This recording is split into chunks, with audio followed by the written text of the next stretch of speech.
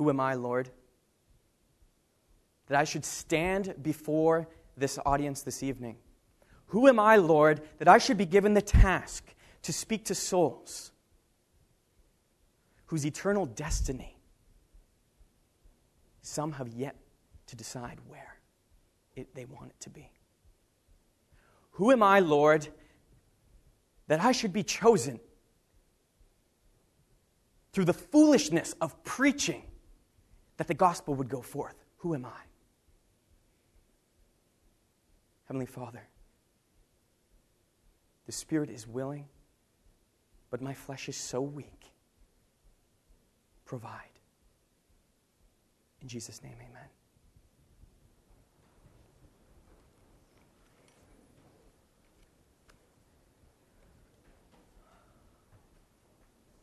Not all of you are teenagers here. I see that. Some of them have come for support. Others, I don't know why. But we're all here for one purpose, and one purpose alone. And tonight is not like any other night, except for the fact that you need to ask yourself one question tonight. I will preach, not because I have something prepared for you. I'm sad to say that. You are not going to have vivid illustrations. I'm not going to pull up this screen and you're going to see something wonderful that's going to shock you. I'm going to preach with God's help like a dying man to dying souls who have to ask themselves. You know, you sang it. You sang it tonight. I'm ready to leave this world. Or I want to leave this world. You sang it. It was your second song. Do you really want to leave this world right now? Are you ready to leave this world right now? And when all is said and done, and this book is closed, and my voice is but an echo, you're going to have to ask yourself tonight, is what the Spirit of God spoke in Science Center, room 106 on Thursday night true or not?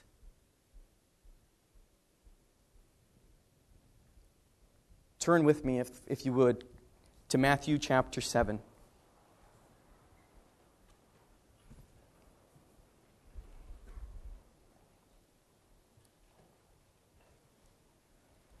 Matthew chapter 7, beginning on the 13th verse. This is the end of the Sermon on the Mount. We know the Sermon on the Mount comprises Matthew 5, 6, and 7. This is the conclusion of it. Begin reading on verse 13. Enter ye in at the strait gate, for wide is the gate, and broad is the way that leadeth to destruction, and many there be which go in thereat. Because strait is the gate, and narrow is the way which leadeth unto life, and few there be that find it. I'm going to stop there for now. When I was 11 or 12 years old, my Sunday school gave the opportunity for its students to write a 500 or so word essay. You know what the essay was about? Why I want to go to camp. I don't know if we do that anymore. Maybe we should. The incentive was, if your essay was chosen among those that were submitted, you were given a $50 payment from the church to subsidize the cost of camp. And believe it or not, back then, $50 is all it costed for a teenager to come to camp. I don't know what I wrote, but they chose mine. They chose my essay, and I came to camp for free that year. But I can imagine back of what I probably wrote. You know, you can't just say, I want to play sports. I was young. I still am young. I want to go and play with my friends. I want to see girls. Guys, let's be honest with ourselves.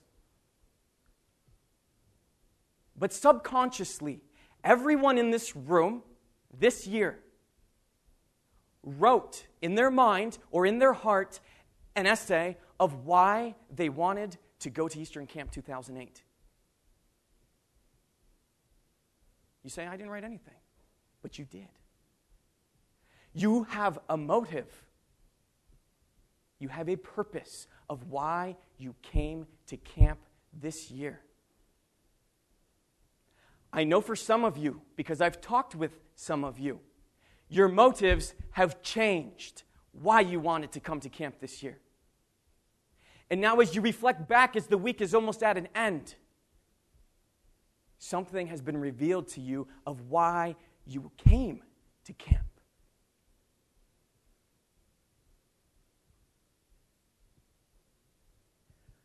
It's been expressed to me by more than one person that this week has been all about judgment and fire and brimstone. Where's God's love in that? I'm tired of being told I'm going to hell. Tell me about heaven. Tell me about the kingdom. I am tired of hearing about hell. And they said maybe the teenagers would be more receptive if they weren't told they were going to hell. Okay. Let's read verses 13 and 14 together. Look at your Bible. Enter ye in at the strait gate, for wide is the gate, and broad is the way that leadeth to destruction, and many there be which go in thereat. Okay. How about destruction? Does that make you feel a little bit better? Probably not. Why would Jesus have to say that the way to the kingdom of heaven is on the straight and narrow? Why would he have to say that? Why would he express to those who would want to follow him, if you cannot deny yourself, take up the cross and follow me, you cannot be my disciple? But you sang it. I want to leave this world. I am ready to leave this world. Because strait is the gate, and narrow is the way, which leadeth unto life. And how many find it? How many find it? How many find it? Few there be that find it. There goes the notion that everybody's getting to heaven. Remove that idea from your head right now. That God is so loving and that God is so great, and he will have mercy upon the masses because somehow we're good enough. Remove that from your head. Straight is the way, and narrow is the gate which leads to life everlasting. I hope that's not abstract for you. I hope you understand the concept of when you stand on perhaps a road that is straight or a railroad track and you look down, and you learn this in visual arts, that perspective, what happens? It gets narrower and narrower as you get to the end. Interesting. There seems to be a tendency, I raise my hand and confess, that somehow we think that the starting blocks of conversion are straight and narrow. And once I'm free from those starting blocks, run as you will.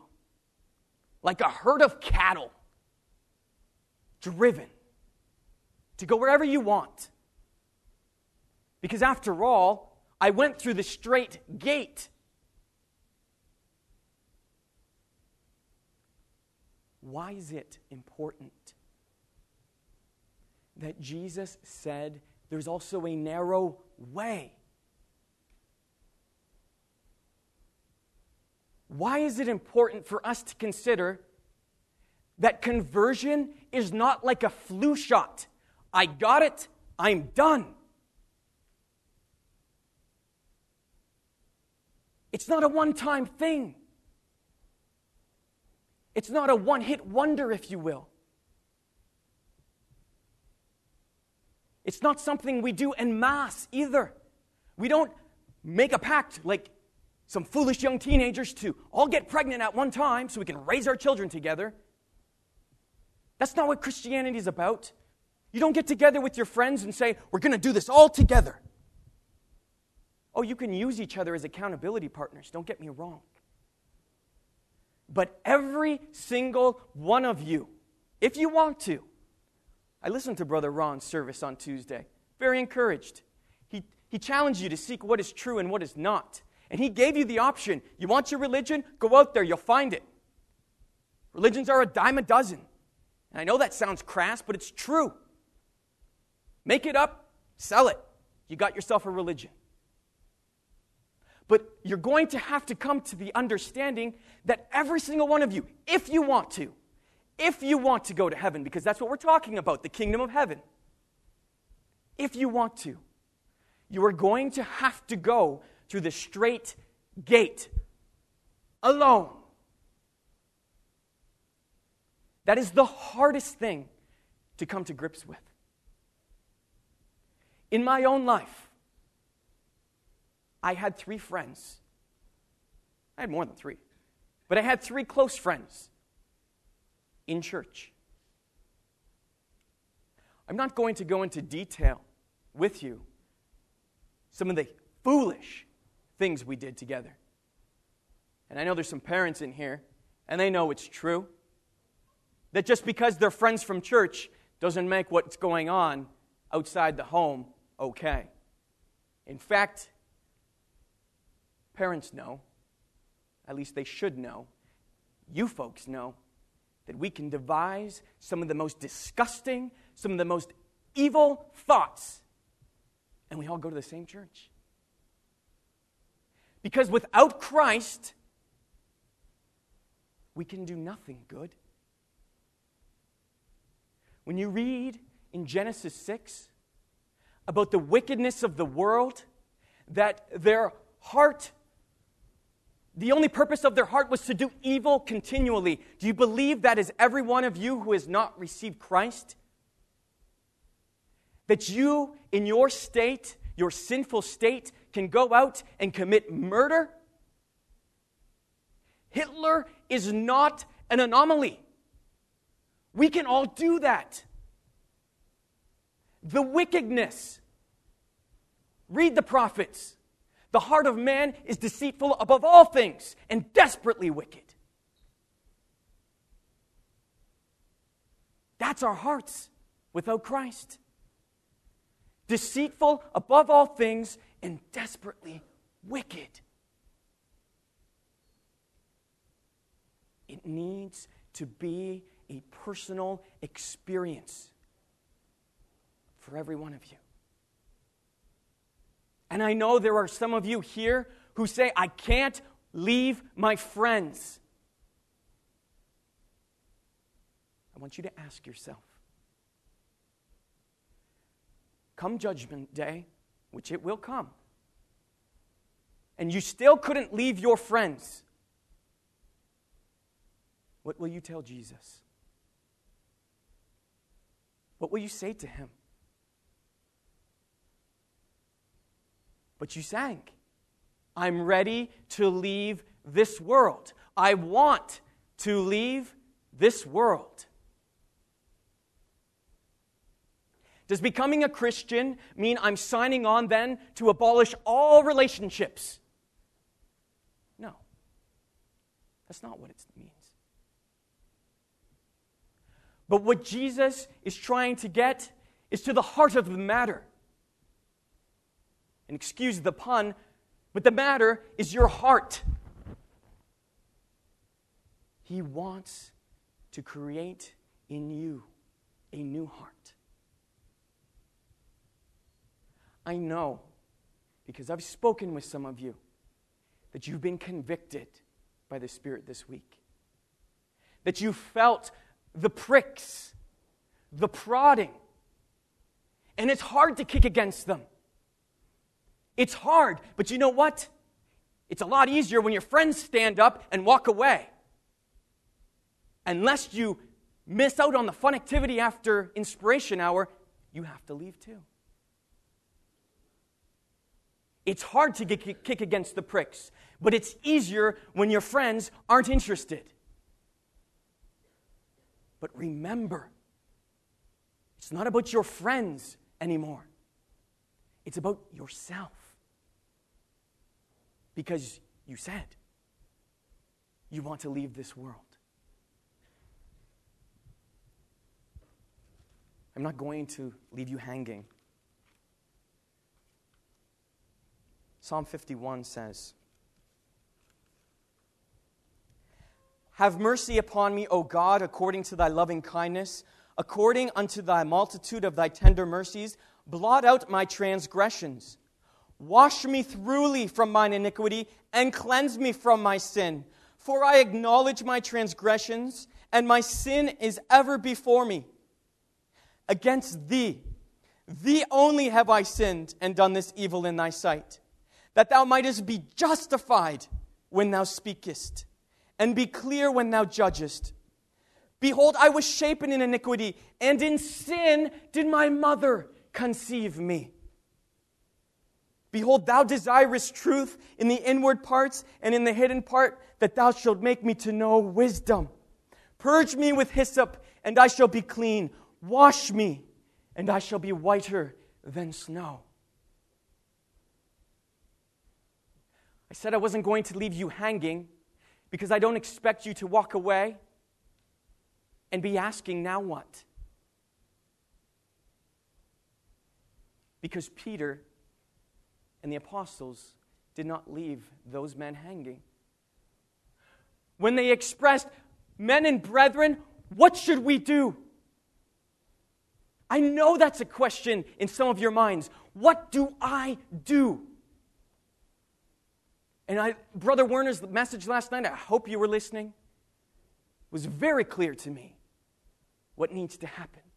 Repent. Repent. Brother Nick, what's repent mean? What does that word mean? You've heard it all week, I'm sure. And I hope somebody's explained it to you. You know what repent means most of the time in the Scriptures? The changing of one's mind from what they formerly thought is right to the complete opposite. A 180-degree turn of thinking. Whatever you thought up to now was righteousness is not. It's a giving up of one's mind and giving it over to God. And it says, God, you were right all along. That's what we just read. That thou mightest be justified. You have the option, because you said you're ready to leave this world, that God can justify you here and now. Lest you wait till Judgment Day, when God vindicates himself. What does vindicate mean? Vindicate means that God will clear himself of all criticism from us, from the world. Because we're all like Adam. In sin did my mother conceive me. The sinful Adam nature that we all have, that points back to God and says, Lord, you gave me the woman. That's why I ate of the apple. You gave me the woman. He blamed God. And you in your unconverted state, blame God. I blamed God. I felt just like Brother Werner. Why did I have to be brought up in this faith? Why did my dad have to be a preacher? Why did I have to go to Sunday school when all my friends enjoyed a full weekend? You have those same questions. I know you do. So what do you do when the Spirit pricks? Cry. Like the psalmist cried out, "Have mercy upon me, O God. Have mercy upon me, O God. Blot out my transgressions. Confess your sins to Him." You say, God knows all things. Why should I do that? Oh, there we are again, pointing to God and His omnipotence and His omniscience. If you know everything, why should I bow my knee to you? Oh. Why should we bow our knee to God? Because Jesus said, "Fear not the man which can kill your body, and afterward he's got nothing else he can do. But he says, I will forewarn you whom you shall fear. Fear him that after you have died, he has power to cast into hell. Yea, I say unto you, fear him." God is looking for you to break down, to give up. Young ones, the show is over. I know you had a good time at the show this afternoon. You had a great time after teen choir. But the show is up. The reality is, you have to make a decision now. Right now. You have to decide. And I love the people who say, I'm not going to decide, I'm not going to make a decision. You have. You've chosen once again to not accept the invitation. And those of you, because you're in here, who hear the call and say, not yet. I'm just not ready yet. I'm going to use a ridiculous analogy for you, but I want you to consider it. When somebody calls your house and the phone is ringing and ringing, you might look at caller ID screen the call and say, I don't want to answer it. But normally, you pick up the phone to find out who's on the other end.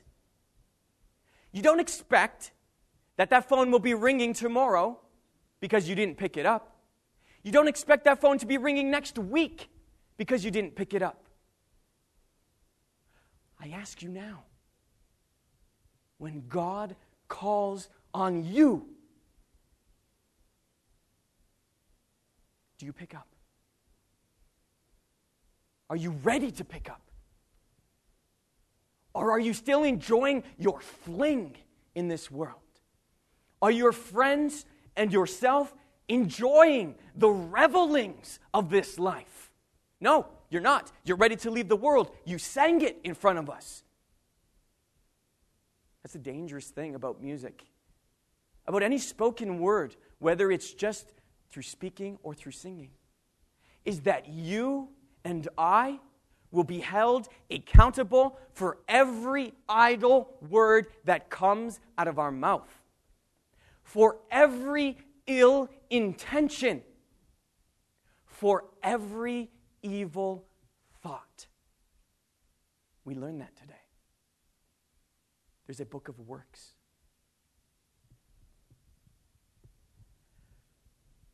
Cry out. Brother Werner said it clearly last night. It's not cookie cutter. But this I do know because I've experienced it. When you give up everything, when you cry to God in true repentance and ask for forgiveness of sins, and you confess your sins before Him, and you share with your family and your friends that you don't want this old life anymore. You've been called to something better. You're ready to leave this world. God promises that He will blot out your transgressions. He will create in you a new heart, a new purpose, a new meaning in life. I shared with a soul last night. Jesus said, I love it that the young people always challenge the preachers and say, tell me something that Jesus said. After all, He's the authority. He's the one that we say we have a relationship with. He's the Son of God. Don't tell me what Paul said to the Romans. Don't tell me what James wrote. Don't tell me about Timothy and all these other. Tell me what Jesus said. I'll tell you what Jesus said. Jesus said, no man who sets his hand to the plow and looking back is fit for the kingdom. Take a second and mull that over. We don't maybe understand the concept of a plow today that he was referring to. A mule-driven cow, or plow rather, that you had to hold on to. And why couldn't you look back? That would be absurd to try and plow a straight line because it's straight and narrow and look back. How would you know where you're going? Remember Lot's wife.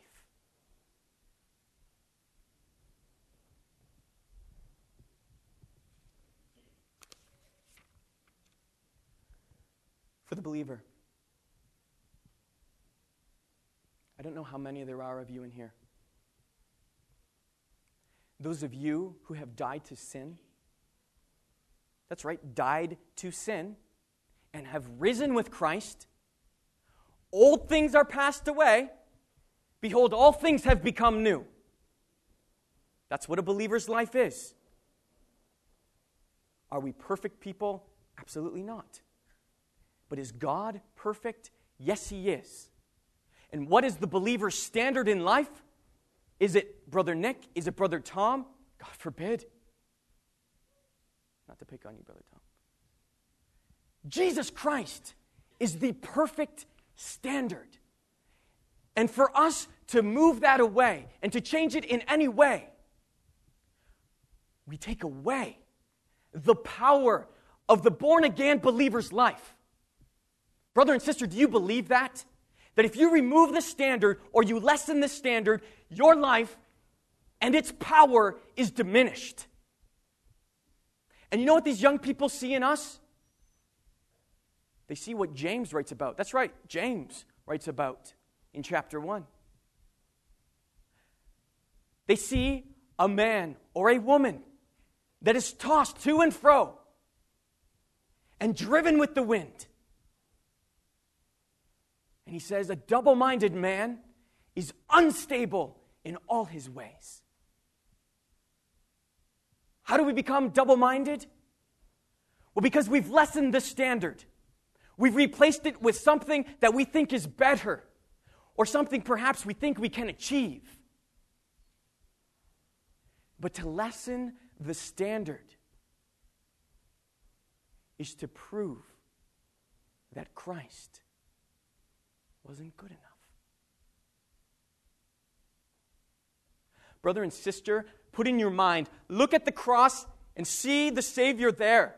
And tell me that's not enough.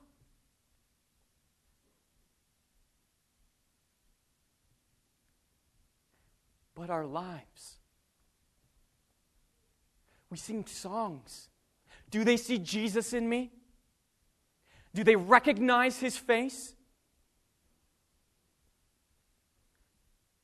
Brother and sister, can we chime in with the teens and say, I'm ready to leave this world. I want to leave this world. And more importantly, I've already left the world. Or I'm all caught up with it. You know what scares me? Is the parable of the sower and the seed. You all know it. You've all heard it. If you don't, go home, read it tonight, Matthew 13. 7 kingdom parables. The first one is the parable of the sower and the seed. Read it. Jesus explains it perfectly. The type of ground that scares me the most is not the one that the birds came and devoured everything. That's the the sidewalk, never actually made it to the soil. It's not the one that had stones and then had no root, and so when persecution came, that it just dried up. And of course, it wouldn't be the one that brings forth 30 and 60 and 100-fold. Why would that scare you? That's what we're supposed to do. But brother and sister, what scares me is the third type of soil, where the seed began to grow. There was plant life. There was potential for fruit.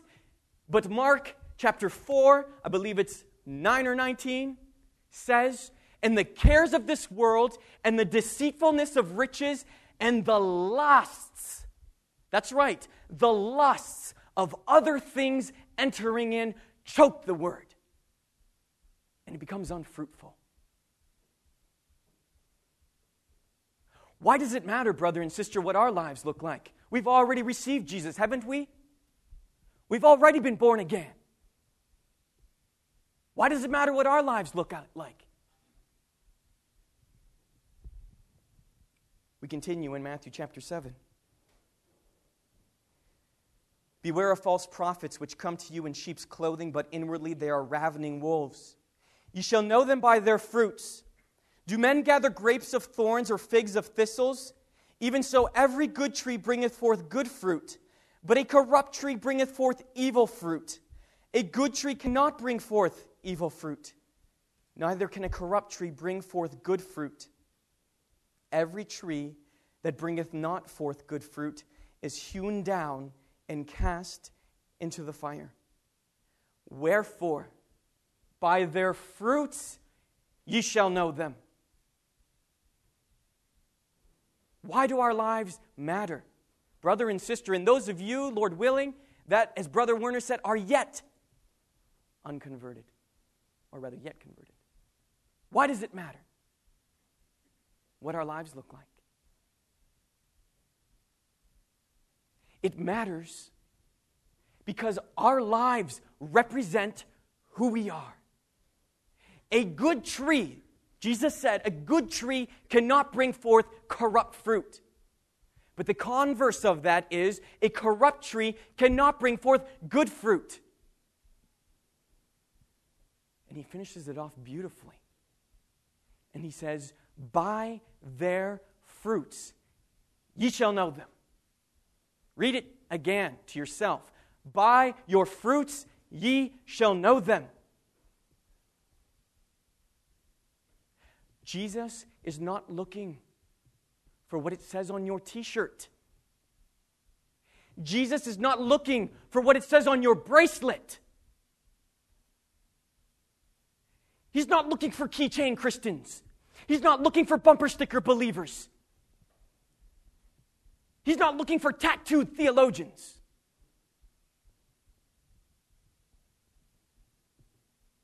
He's looking for fruits of repentance.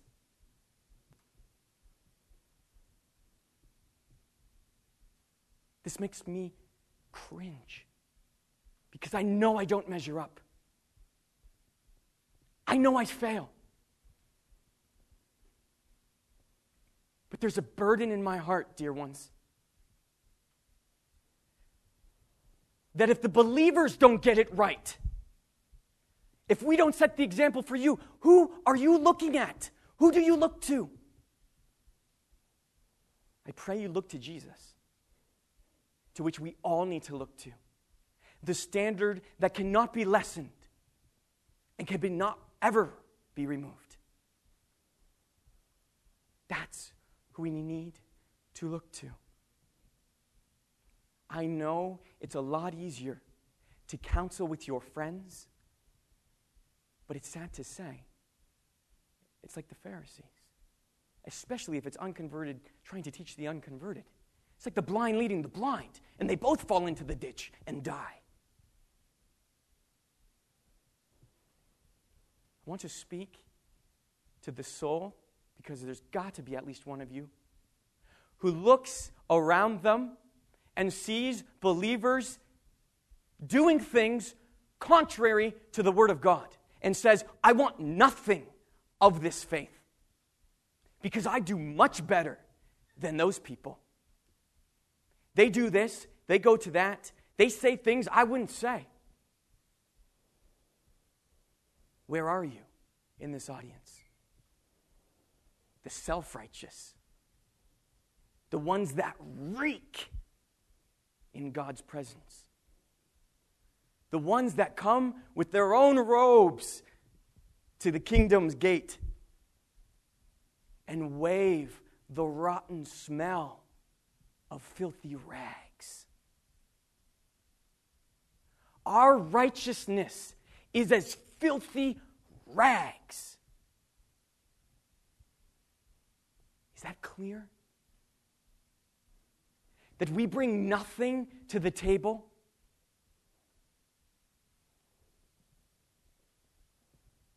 That by grace we are saved through faith and not that of ourselves? That it is a gift of God. But it's not a gift that you and I deserve. It's not a gift that you and I earn. And it's not a gift that you get because you're a son or a daughter of a Christian. It's very sobering to me to know, when I was yet converted, that God has no spiritual grandchildren. He has inline sons and daughters. That's it. You can't ride the coattails of mommy and daddy. But as Brother Werner said, and as the Bible says, do you have an advantage? Yes, you do. Just like the Jew had the advantage. And in what way did they have the advantage? Every way, Paul writes in Romans. Every way, because unto them were given the oracles of God. They were given the Word of God. And you are given the Word of God.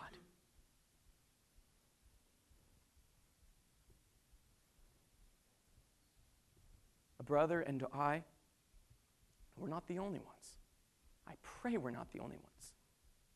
Have expressed concern to God in prayer, to each other, to our loved ones. That you young people are trying to be sold something. We are consumers by nature. And if the delivery doesn't come in all the trimmings, and it doesn't have the shock and awe, and it doesn't fit my picture of Christianity, my ears are stopped. My heart gets hard. Because he didn't do a good enough job of convincing me. Well, I'm not here to convince you. The Bible says, knowing the terror of the Lord, we persuade men. Absolutely. We understand the terror of the Lord. But I cannot. And no brother, no man on this earth at present time can stand before you right now, and save you, and convince you that you need a Savior. No one can do that. Not I, not an elder, not even your own parents who know you better than probably anyone else. You know who does that? God does that. God doesn't always speak in a loud and booming way. It's not always thunder and lightning like Mount Sinai. When the children of Israel trembled and they said, Moses, lest we perish, you go talk with God. We don't want to. God doesn't always come like that. And I pray that your experience with God doesn't have to end like that. That you get smacked down like Saul of Tarsus on the road to Damascus. But that tonight, as in previous nights, you've heard the call ringing on your heart. You felt the warmth. That's the love of God for your soul. Willing that he wishes that none would perish. But unfortunately, we read it together. That straight is the way, and narrow is the gate. And how many find it? Few. Few there be that find it.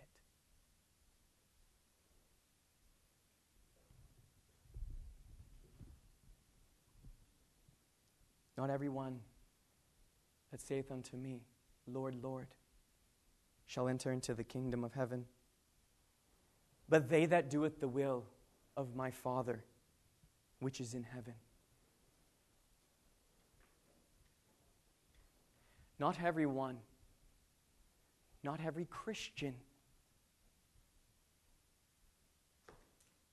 will enter.